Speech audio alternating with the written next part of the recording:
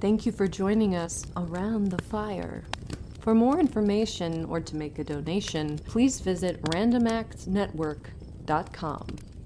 Now, want to hear a scary story?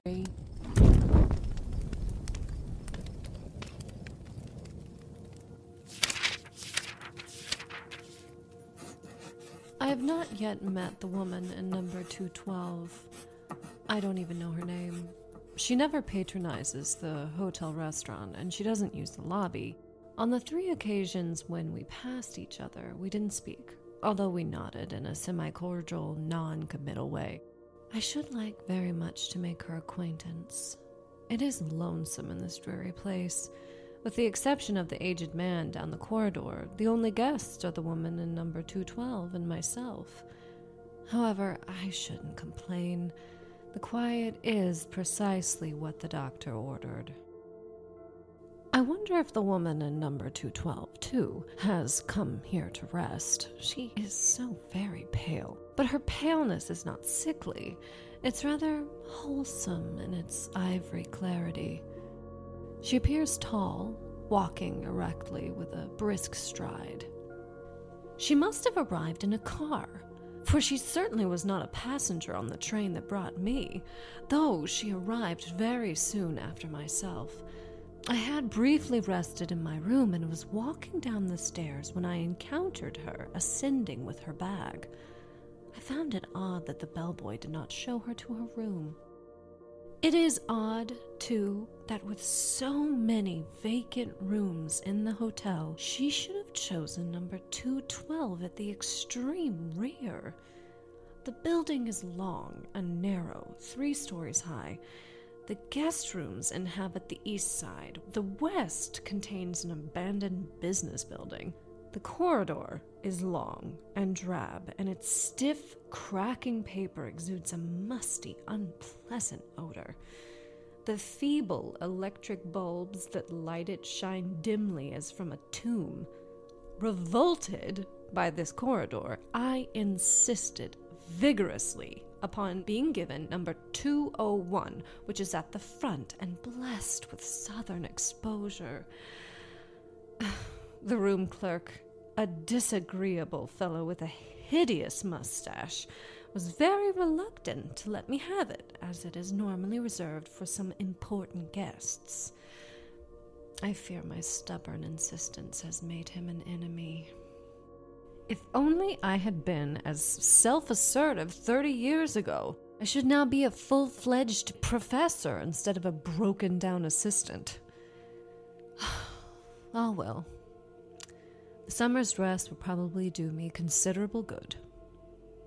It is pleasant to be away from the university. There is something positively gratifying about the absence of greasy student faces.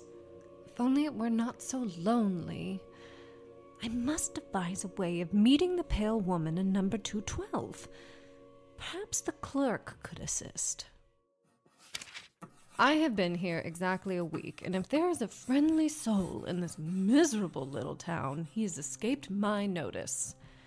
The workers at the hotel and restaurant would accept my money with flattering eagerness, but studiously avoid even the most casual conversation. Despite the coolness of my reception, I have been frequently venturing about. In the back of my mind, I have kept hopes of encountering the woman at number 211. I wonder why she has moved from number 212. I can think of no advantage in coming only 1 room nearer to the front. I noticed the change yesterday when I saw her coming out of her new room. We nodded again, and this time I thought I detected a smile in her somber black eyes. She must know that I'm eager to make her acquaintance, yet her manner forbids it. I'm not the sort to run after anybody. I wonder where the woman takes her meals. I've stopped visiting the hotel restaurant and began patronizing the restaurants outside. At each, I ask strangers about the pale woman in number 210. No one at any restaurant remembered her having been there. The pale woman must be difficult to please, for she has changed rooms again. I am baffled by her conduct. If she is so consumed by convenience, why not move to number 202, the nearest open room to the front? I see we're closer neighbors now, I could casually say when I see her again. Oh, but that is too mundane. I must await a better opportunity. She's done it again. She is now occupying number 209. I am desperately intrigued by her little game. I waste hours trying to fathom its point. What possible motive could she have? I should think she would get on the hotel people's nerves. I wonder what our combination bellhop chambermaid thinks of having to prepare 4 rooms for a single guest. I am tremendously interested in the pale woman's next move. She will either have to skip a room or remain where she is. The permanent guest, a very old man, stays in number 208. He hasn't budged from his room since I've been here. I wonder what the woman will do. I await her decision with the nervous excitement of a fan at a sporting event. To be fair, I have so little diversion. The man in number 208 simplified matters by conveniently dying. No one knows the cause of death, though we can assume old age. He was buried this morning. I was among the curious few in attendance at his funeral.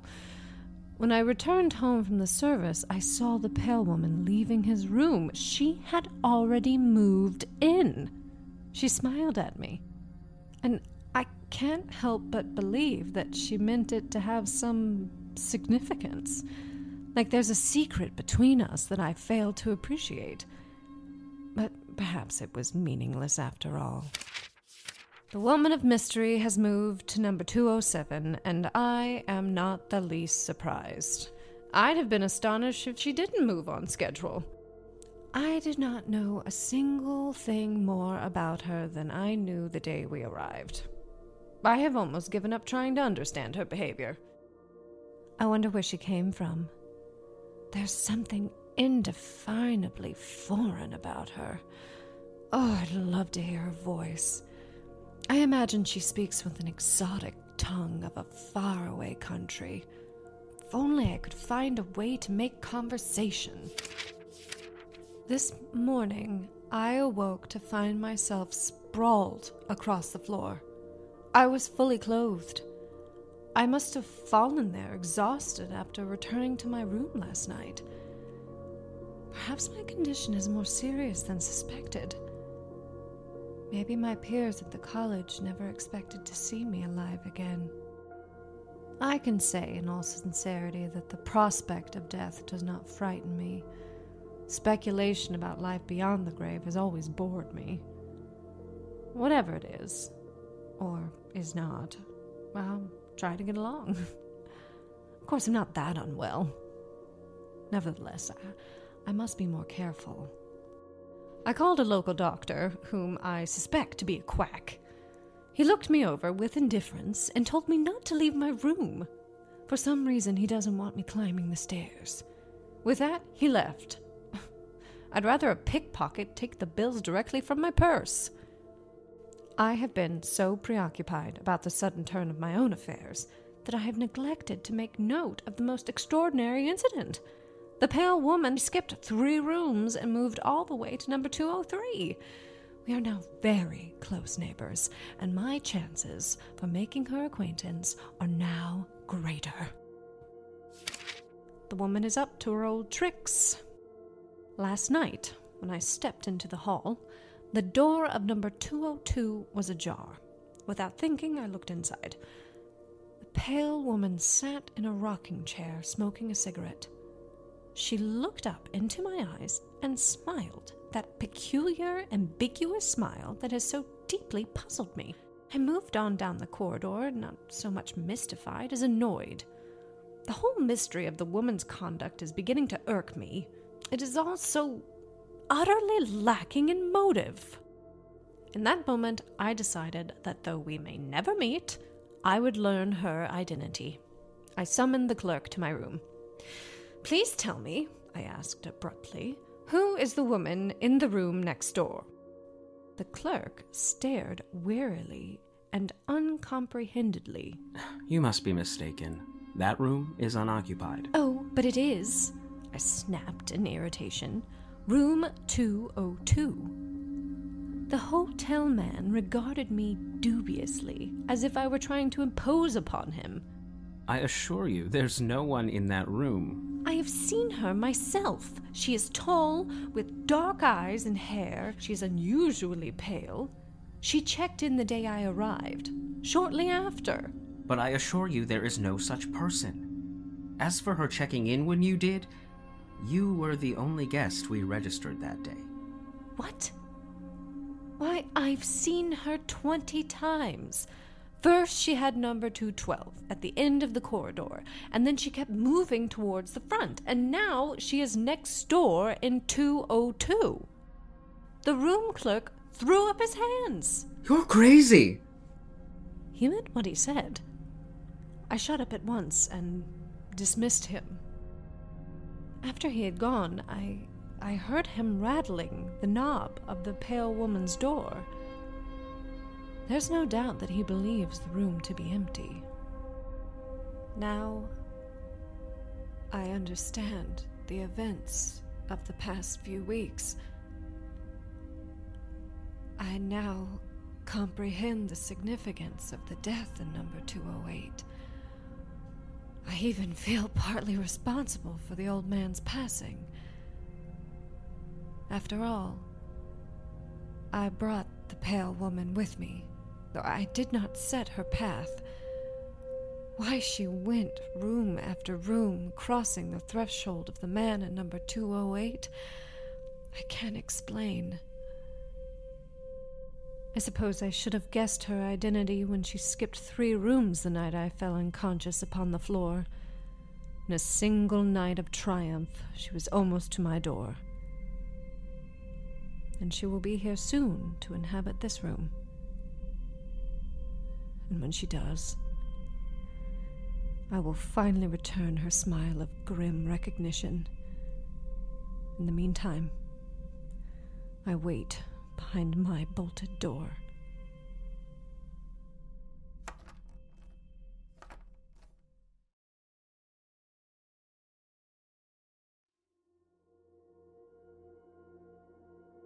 The Pale Woman, told by Shannon Lee Weber.